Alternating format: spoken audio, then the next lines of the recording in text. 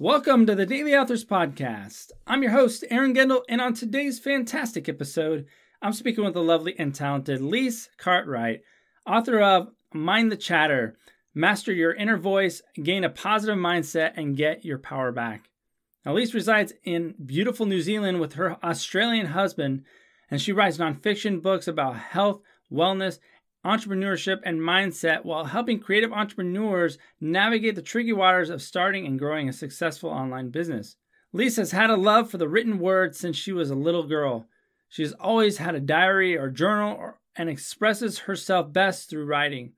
Now, Lise writes because she loves to share her knowledge with the world, inspiring hope and a way forward to help others do what they love, one person at a time. So if you're ready to master your inner voice, gain a positive mindset, and get your power back, then stay tuned for this episode of the Daily Authors Podcast with Lise Cartwright. Hey, by the way, if you're ready to write your book today, you can head on over to writeabookuniversity.com/free and get a free 4-lesson video course that'll help you on your journey to writing your book. Welcome to the Daily Authors Podcast, a daily podcast all about books and the authors who gave them life. Each episode, your host interviews a new brilliant author as they reveal inside information about their incredible books and inspiring lives. Now, here's your host, Aaron Gendel. All right, thank you so much, Lise, for joining me on the Daily Authors Podcast. I'm so excited to talk to you about your book, Mind the Chatter, Master Your Inner Voice, Gain a Positive Mindset, and Get Your Power Back. Thanks again for joining me on the show. Oh, you're so welcome, Aaron. Thanks for having me. Awesome. Well, before we dive into your book, Lise, would you mind just sharing with the listeners what you're up to right now and talk a little bit more about your work? And yeah, sure. Yeah. So actually right now I'm just working on my 31st book, wow. Which always sounds weird when I say that, which is a workbook actually based off of Mind the Chatter. So it's all about mindset and more specifically the inner voice that tends to go on inside our head. And I'm a workbook person. I should say a journal person. And so I like writing things down. So I've had a lot of people reach out to me who have read Mind the Chatter and have been like, Lise, I would love space to work through some of this stuff. And I'm like, wow, I'm going to create that for you. So that's what I'm doing right now. Awesome. Well, let's dive right into the book then, Mind the Chatter. Mm-hmm. Would you just give us that 30,000-foot view of the book? Mm-hmm.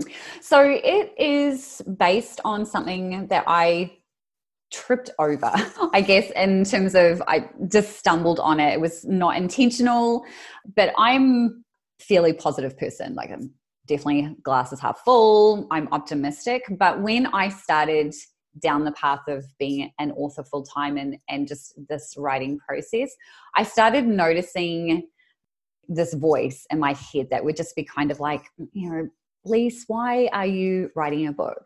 You don't have any special degree. Like, who do you think you are? Just the usual stuff that tends to come up. And this is definitely not normal for me. Like I said, I'm definitely more of a positive person, but I just really noticed this happening again and again and again. And I just remember one day just going, shut up, Neville.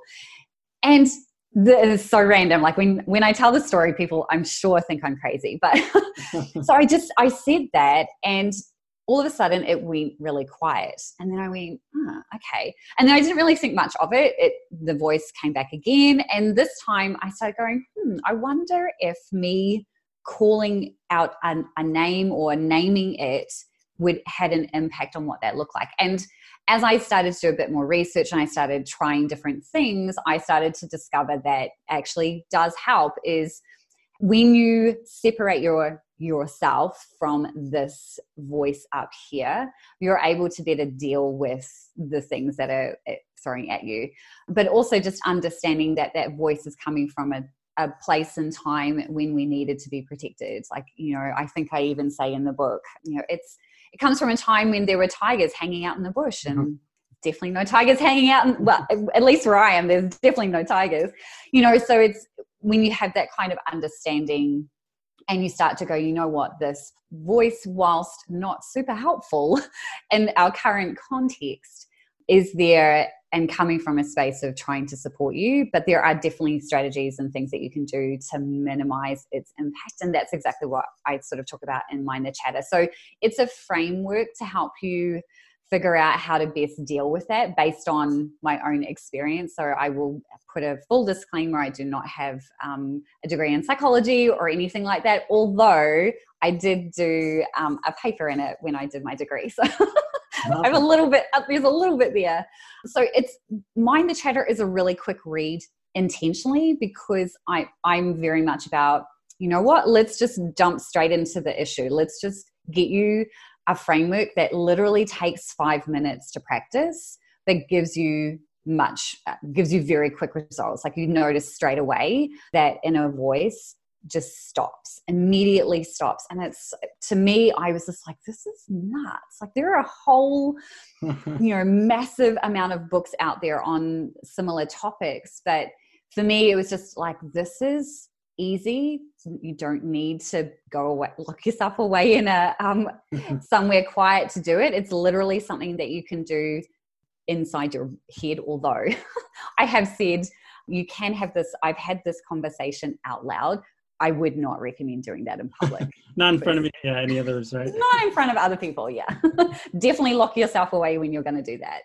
So that's basically what it's about, is just the framework that I have used to still, control's not the right word, manage that voice, because it never goes away. It is always, it's part of us. It's not that you can eliminate it, but it's how you master and kind of manage that going forward, so that it's not stopping you from doing the things that you're passionate about. Amazing. Well, you got me curious now.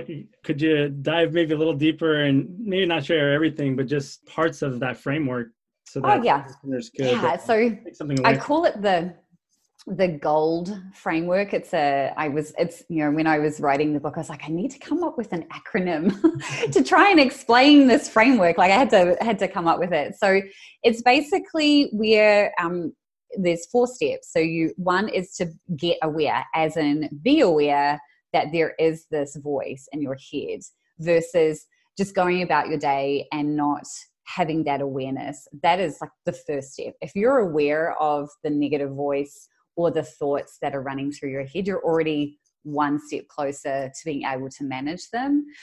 So that's the G. And then the O is to, oh gosh, now I've got to try and remember. I did the acronym without it. Doesn't actually mean all the things that I did, but it's basically get aware, and then to replace some of the verbiage that you're telling yourself with positive words. So I'm very much an affirmations person. If I could show you, you can see some of these Post-it notes here. There are Post-it notes all over this wall here that have affirmations all over them. So the more that you can fill your mind and this area up here with positive words, the more you have to draw from, and the less likely that inner voice is going to pull negative stuff in. It's very much about what you consume, you remember it, and you kind of continue to tell yourself. So we've got aware, we've replaced the kind of verbiage that we're telling ourselves. Then there is the piece about naming it. And this is probably the piece that made a real difference to me. Like I said, shut up, Neville. Now, for anyone out there who's like, my name is Neville, I never pictured a person in my head when I said that. It was literally the first name that came to mind. I could just as easily have been Nigel or Nellie or anything like that. It was just, that was the name that popped into my head. So I very clearly state in the book, do not attach that name to a specific person. You do not want to now start imagining this person in your head whenever you hear that negative voice, because then you're moving into something completely different.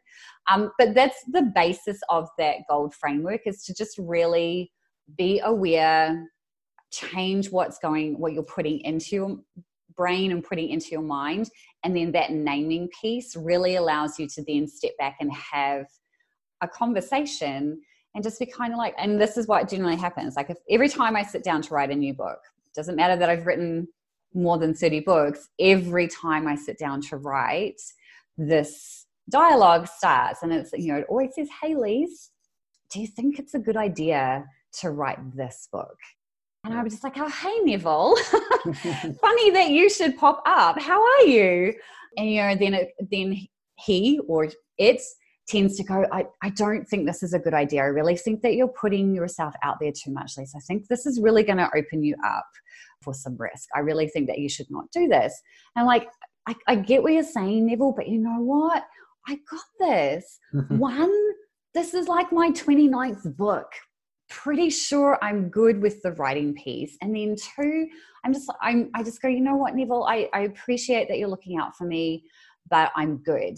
And then that's pretty much the last I hear of him until I start the next book, until I'm starting to do something different. So does that give you a bit more? That's awesome. That's great. Yeah. Just acknowledging it, making sure that you're giving those positive messages about the outcome maybe you want to, and acknowledging that you can do those things, trying to achieve, just reinforcing those. Yeah, exactly. Awesome. No, that's some great practical advice. That's exactly what I was looking for our listeners. Let's talk through, maybe if you could share one thing that your listener and the reader could take away from this book. Mm-hmm. And we've talked about a lot, but if there was one thing they could take away from it, what would that be? Yeah, I think awareness is a big thing for me. And it's something that I've always practiced. And it's like, I'm aware of as much as I can be, not just aware of what is going on here, but, I talk to my coaching students about being like calendar aware when they're planning, so that they can plan for things that might come up that might hinder them from moving forward. So awareness is a big thing. The more that you are aware, the more that you can plan for things that might come up. So I think that's the biggest thing that I can say, that I think I repeat like constantly throughout the book, is having the awareness is the first step. And if you just did that, you're already way ahead of somebody who isn't aware, because once you're aware, once you know something, it's very hard to unknow it.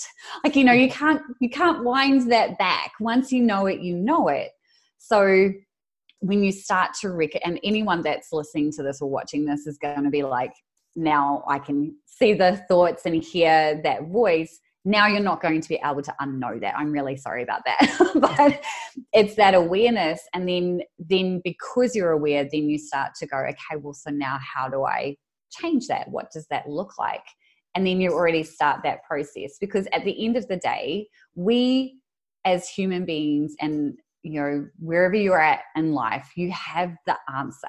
We just are always looking outside of ourselves to look for that. So Neville or your version might be saying those things, but he is also giving you some pointers of things to watch out for, so that you have the ability to course correct if you need to. So it's not that I'm saying you need to ignore Neville at all. It's just it's that awareness and being able to go, okay, is what he's saying legitimate? And if it is, then you're like, great, thanks so much for bringing that up. I got it. That's my go-to kind of verbiage with him, is like, I'm like, great, thank you, I got it. And then I'm like, okay, cool, now I can course correct. Now I know what to look out for, and off I go. And I don't, I'm not now worrying about it. I'm not taking up brain space, right, concerned about something that may never happen, but now I'm aware of it. Amazing. Love those tips. Well, let's talk a little bit more about your influences, Lise. Who has influenced you the most to obviously write so many books and to be who you are today? Who's influenced you the most? So I would say Elizabeth Gilbert is probably one of my favorite authors. So she is a heavy influence on me. So that's kind of, I guess, from a literary standpoint, but really like from a business standpoint, because I definitely consider myself in the business of being an author. I would say other authors like Joanna Penn, she's one of my other fave authors that's self-published. Love her. I would also say Steve Scott, or S.J. Scott, as people may know him, is also someone that I heavily followed when I was first starting out. And I remember seeing him. I was like, well, if Steve can do it, like he's no different to I am, then I can do it. And then, gosh, I'm trying to think of more online space people. Melissa Griffin is also someone that I've really connected with and has just influenced just really more about the way that I approach things versus anything else. But all of them kind of combined have always inspired me to be able to go, you know what, they're normal people who just decided to do something different. And so I'm just like, well, if they can do it, then I can too. Awesome. Thank you for sharing those. You're welcome. A lot of times we learn from the failures we have in life. Is there any particular failure, Lise, that you'd like to share with the listeners today and what you learned from it? Yeah. So early on in my author career in particular, I remember getting a little cocky. So thinking that I was all good, that I didn't need an editor because it's, as you're writing and publishing books, there are costs involved, and editing is definitely one of those costs where you're just kind of like, do I need to do it? I don't want to do it. You it's painful. And so at about, I would say my third book, I remember thinking to myself, I don't need an editor. I'm good. I've read this. Like, I know how to write. Like, totally fine. I can just proofread this. And I hit publish. And I think within 24 hours, I had about 3 1-star reviews. And anyone that is an author understands what that means. And they just all said, this person clearly didn't work with an editor. This needs to be edited, or this author just edit. So I learned very quickly not to skip important steps in the process. It's there for a reason. So I had to backpedal on that book, and I had to get it edited and re-uploaded. And, those 1-star reviews live there forever. You can't get rid of them. You can bury them, but you can't get rid of them. So I learned a very hard lesson to not get cocky and not be just like, what, there is a process, and the process is there for a reason. So that was probably one of my biggest mistakes that I made early on, where I just got a little bit like, I don't need to do that. Definitely would not recommend doing that. Good stuff. What about a favorite quote, Lise? Any you'd like to share with the listeners and why you like it? I have a few. So my favorite writing quote, or just quote in general when I'm maybe getting stuck on something, is "Done is better than perfect" by Sheryl Sandberg. So I'm very much someone who's just like, it doesn't need to be perfect. And I'm a recovering perfectionist for sure. So this is a constant thing that I tell myself: done is better than perfect. I can adjust, I can tweak, I can go back. I don't need this to be 100% amazing to share with the world. So that is my approach to pretty much everything.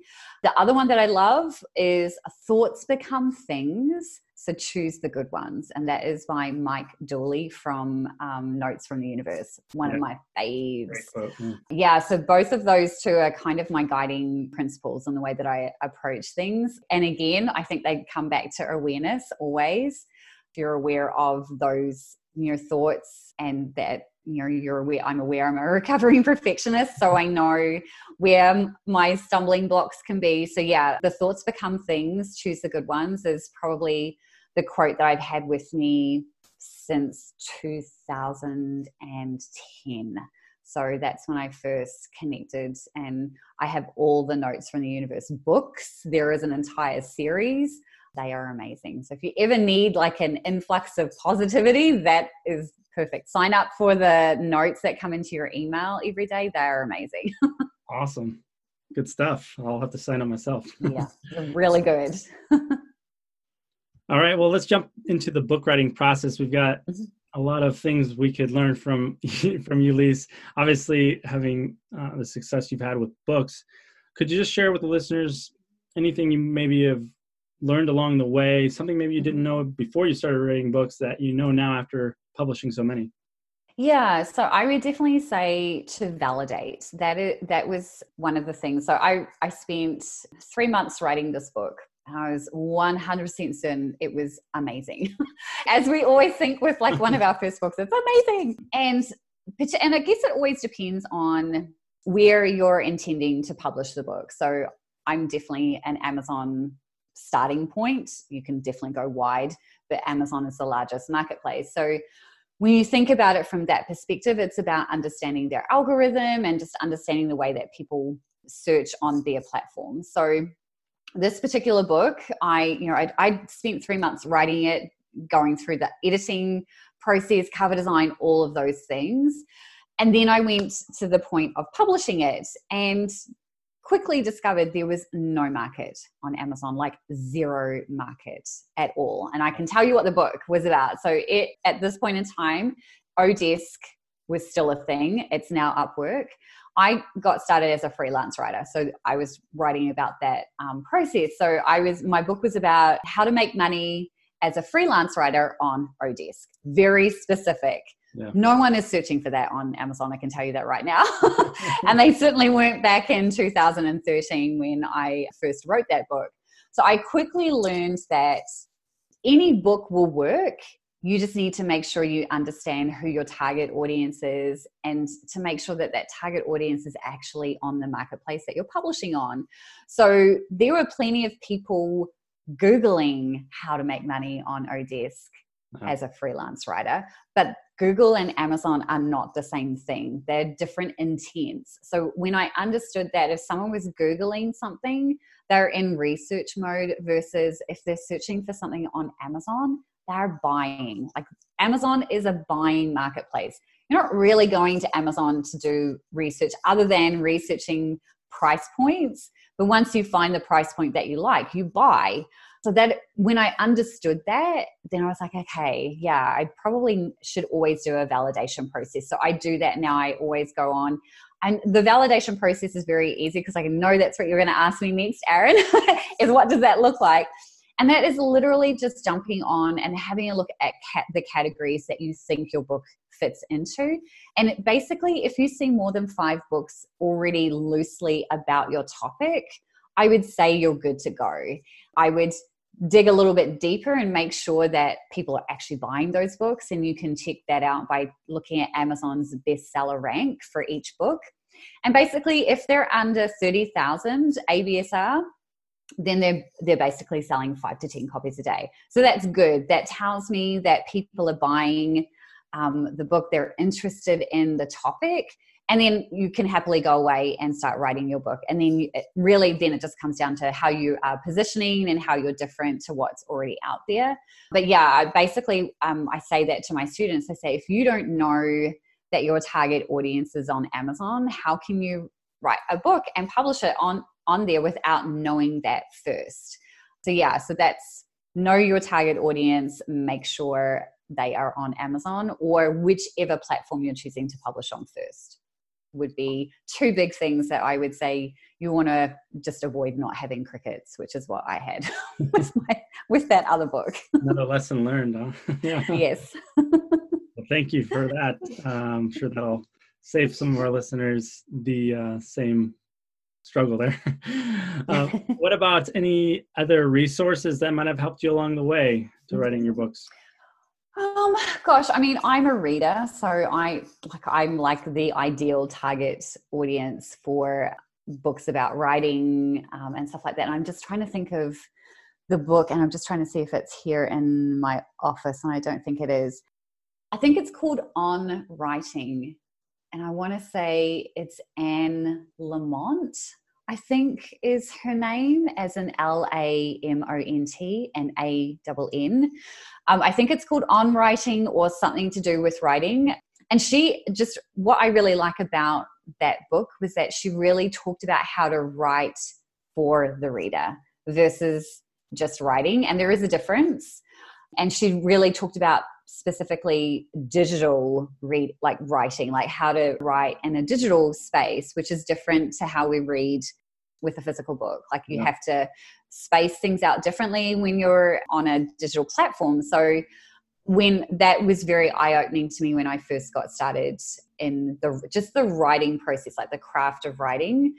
And I can't even remember how I learned conversational writing, but I just remember maybe a blog post somewhere. Actually, it might have been even Joanna Penn or Steve Scott, where they said, write just the way that you talk. So if anyone picked up any of my books, the way that I'm talking to you right now is exactly the way that I write, because it's the easiest to explain things and people get it straight away. I remember when I was first writing that I had this tendency to put in really big, verbose words. Like we're trying to show how intelligent we are based on the words that we choose. But at the end of the day, if you are focused on helping a reader, which you should be if you're writing a book, if you're focused on helping them, then you want to make sure they're understanding what you're saying. So conversational writing is also something that as soon as I made the switch, it just became a lot easier to write, because I was just like, well, I'm just going to write the same way that I speak, which is easy, versus having to worry about whether I'm using not quite the right sentence structure or something like that, because, that's not proper English. It's just like, well, we don't speak proper English anyway, at least not here. Maybe if we were hanging out in, the upper societies of the UK, then that might be a different story, but we're not. So I think as long as you, again, it always comes back to as long as you understand your audience and you're writing to them. Yeah, so I guess those are the two key things was Anne Lamott. I'm pretty sure it's either Lamont or Lamotte. I know I'm butchering that, and I apologize, but I know the book is not in here. It's somewhere else. And then, basically Joanna Penn and Steve Scott, I just consumed all of their blog posts when I first got started. Awesome. Well, so many good tips in there. So appreciate you sharing those with our audience. What about writer's block? Would you mind speaking through the process there? And when you've had that happen, what do you do personally to help overcome that? Mm-hmm. So writer's block is an interesting concept. And whenever someone says to me that they have writer's block, and I know this is going to annoy some people, I call BS, because if you have outlined your book, and it depends on what your process is, but if you've got a good outline, you know who your target audience is, and you know what you're writing about, you shouldn't really have writer's block. Like it shouldn't be a thing. So I've never had writer's block. I would say that because I do the work up front. So what I mean by that is that I will sit down and outline my book, where I will have chapter headings, and then I'll have bullet points for each chapter about all the things that I want to cover, so that when I sit down to write, all I have to do is look at whichever chapter I'm choosing to write and go, okay, these are all the things I want to cover. Right. That's it. Like I'm not overthinking it. I'm just I free write. I don't worry about whether something's written appropriately. In the very first draft process, I'm just writing. That's all I'm worried about. Now, I do use a couple of things to help set me up for success in that way. So I use an app called Focus at Will, which you can download on your phone, you have it on your computer, whatever. But it has a whole bunch of different soundtracks and stuff like that based on science. So it's based on brainwaves. There's a whole science behind it. I've been using the Focus at Will app right from when I started writing back in 2014. And my brain is trained now to go into writing mode as soon as I put on a couple of different tracks. So my sort of go-to tracks are, there is this cafe track, which is just literally a whole bunch of people talking in the background, coffee machines going off. Because I prefer to write in a cafe, but sometimes I can't always get there. So that's my next best thing. And it's white noise. But that white noise is what really allows me to just switch straight into a free writing mode. And then there is a classical piano music on there, which I also like, and up tempo one, which is kind of a spa. Like if you're in a spa, it's probably what you would be normally hearing. So my brain is trained now that when that music is on, that it knows I'm moving into writing mode. And just something that I've just always done right from the start. And maybe because I started out as a freelance writer before I moved into being an author, that maybe things are different. But I've never experienced writer's block because I always have something to write. It's not like I'm sitting there going, I don't know what to write, because I have that outline. Now, if you don't have an outline, I can absolutely imagine that it would be very difficult to sit down and go, what am I going to write? So I do this with blog posts too. I do this with videos. I outline everything so that I'm not sitting there going, what am I doing or what am I saying? So if you don't do that right now, I definitely recommend doing it. So I don't know if that's super helpful because I don't necessarily believe in writer's block, but some things that I do say to my students who, for whatever reason, get themselves into a space where it's maybe not necessarily writer's block, but it's more that they're not sure of what they're writing about. So if there's a slight nuance to that. And so sometimes it's just a case of actually getting your butt out of the chair and just shaking it off. Like just shake it off, like just literally just doing that just gives your body a change of scene. And change of scene is also super helpful. Like I said, I don't always get out to the cafe, but I know that if I want to get myself in a good writing space, I head out to the cafe. I don't necessarily find my office super inspiring, even though I'm in control of this space, but I'm in here all the time. So it becomes the sameness. And when you're creating, which your writing is creating, you have to be in a creative space. So set yourself up for success and figure out your triggers, like understand potentially what might make you feel like you've got writer's block, and then just change it. Don't try and push through it. That's one thing I would say. If you're feeling that way, don't try and push, move, get yourself out of that space, journal for 10 minutes, whatever it takes, then come back to it. But don't let it be the thing that stops you. Like, say today you sit down and you went, I didn't write anything. And then tomorrow you're beating yourself up because you didn't write yesterday, and then it just continues. Don't do that because that's a fast track to no book happening. Just reset. Some days you're just like, you know what? I actually just don't feel like writing. And again, I would definitely class that as not being writer's block. You're just not inspired. Then don't. But don't let that continue the next day. Then the next day, if you're still feeling that way, then you're like, okay, well, now I need a change of space. So I feel like that's a long-winded answer. I'm so sorry, Aaron. I tend to go off on a tangent. Those are great tips. I love that preparation, and you covered the gamut. You covered it all. So thank you so much. You're welcome. So now that you've written all these books, do you find any part of it still difficult to write a book? And what would you say is the most difficult part for you now to write one? Mm-hmm. So the writing is definitely not difficult. The pieces that not necessarily difficult, but can be challenging is that I forget that I need to reach out to my cover designer and get him lined up. Like I just, for some reason, think, he'll just know. How would he unless I had told him? So I can get very caught up in writing and forget to take action on all the other pieces that I need to take action on. Yeah. So sometimes I forget to loop in my team. So I forget to loop in my editor and my cover designer and my formatter and say, hey guys, I'm working on my next book. I'm going to need you around here. And that happened with my very last book that I launched, where I reached out to my cover designer like a week before I needed it. And I mean, Christos, I need this cover. And he's like, Lise, I'm going away on Monday. And I reached out to him on a Wednesday. And I went, okay, I don't want to use anybody else. Is there any chance that you can do this like really quickly? I'm not looking for anything amazing. I'm not in terms of not amazing. I'm not looking for anything intricate. And he was like, yeah, he said, if you can get back to me really quickly on this. And so thankfully this time I was really lucky that he was able to slide me in there.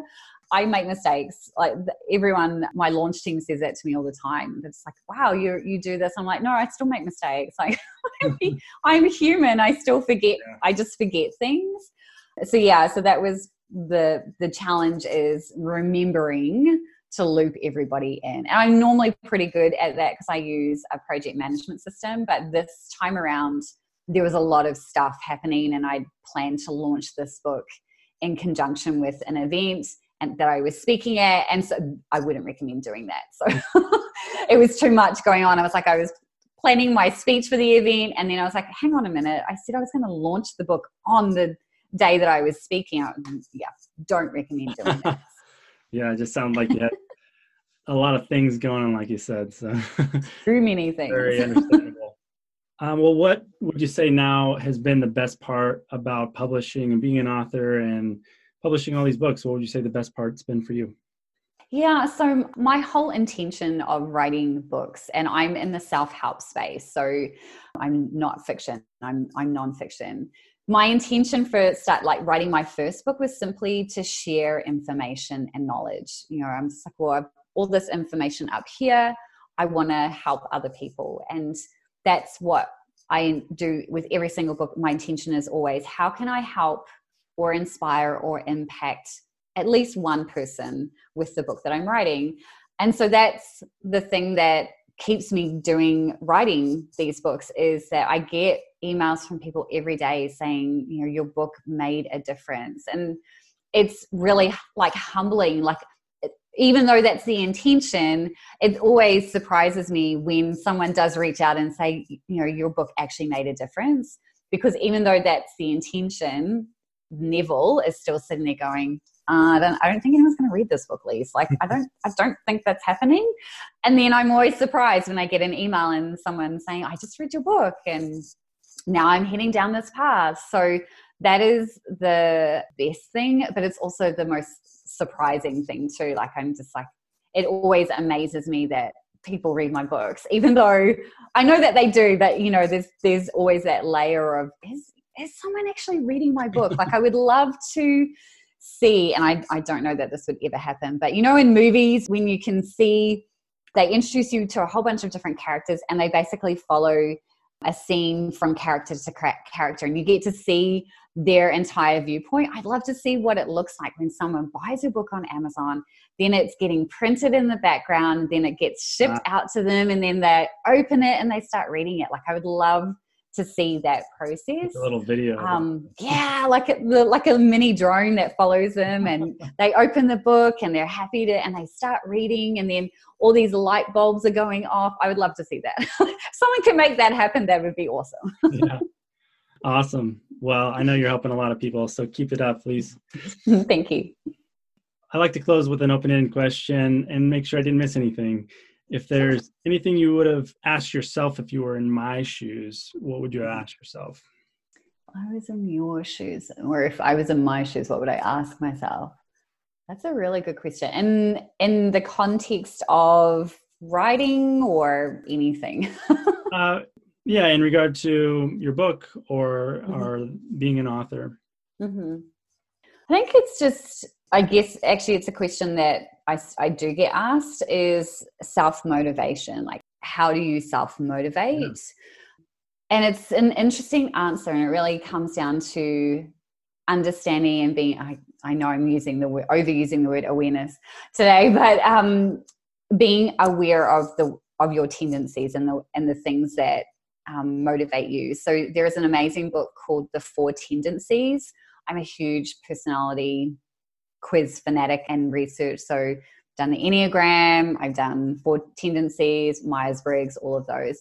Yeah. The more that you can understand how you work, the better you'll be able to live in those strengths. So for me, the self-motivation piece is inherent. Like, it's just, I just do it. So when someone asks me that question, I struggle to really answer it because I'm confused by the question, because I'm just like, I just do it. Yeah. But when you, and particularly the 4 Tendencies, when you read that and I read it for the first time only like 4 months ago, and I took the quiz. It's a super quick quiz, takes like 5 minutes. And it said that I am an upholder. And when I read through all of the things that an upholder is, I was just like, well, no wonder. It's like, this is my tendency. So an upholder is someone who has a good balance of meeting internal and external obligations. As in, I don't sacrifice to meet an external, I don't sacrifice an internal to meet that external, and vice versa. So I can balance. So I can say, if someone asks me to do something, I can do it. And then if I've got something on and somebody asks me to do it, I just go, you know what, I can't do it right now, but here's when I could do it. So I have that ability to balance. And so if I task myself with doing something, I do it. And then it's the same externally as well. So definitely a good read if you want to understand how to motivate yourself or how you work, because I truly believe that if you want to do something different, if you want to step outside the norm and be an author or anything that is different to a normal job, then you have to understand how you work best, because it is not a one-size-fits-all approach. So yeah, so self-motivation definitely comes down to, depends on what makes you tick as to what you're prepared to do. Yeah. That's great. That's great advice to understand yourself better, to then take advantage of those things you might be best at, right? Mm-hmm. Well, obviously your motivation is working out for you, publishing all the books you have. I just want to say thanks again so much for joining me on the show. One of the last questions I have really is just, where can the listeners find you online? And kind of spoken about it already, what you're up to next, but maybe you could touch on that a little bit more. Yeah, sure. So hustleandgroove.com is where I'm hanging out. Instagram is at Lise Cartwright NZ. So yes, I'm in New Zealand if you haven't heard the accent. Those are the two places that you'll find me hanging out. And yes, my next project that I'm working on right now is a workbook called Cultivate Your Mindset. So it's an expansion of Mind the Chatter, but now with exercises for you to actually do some work. So it's about working your way through that GOLD framework, but on a bigger level with more resources and tools to help you move through that entire process. There will be some personality stuff in there, because I've definitely, between the 4 tendencies and the Enneagram, it really, the more that you can know about yourself, the more that you understand the way that you work and the way that you handle the things that come at you, is how you can kind of cultivate. That's why I love the word cultivate. So yeah, cultivating your mindset is a big thing. So I'm excited for that. And that is coming out end of November. So I can't wait. I'm in the design phase right now. So fun, super fun. Sounds like it'll be very helpful, especially those that have already read your book, Mind the Chatter, or planning on reading it. Well, keep up the great work, Lise. Again, so great talking to you and having you on the show. Really appreciate your time. Thank you so much, Aaron. It was a pleasure to be here. Thanks for listening to the Daily Authors Podcast. Be sure to visit dailyauthors.com to join the conversation, access the show notes, and discover our fantastic bonus content.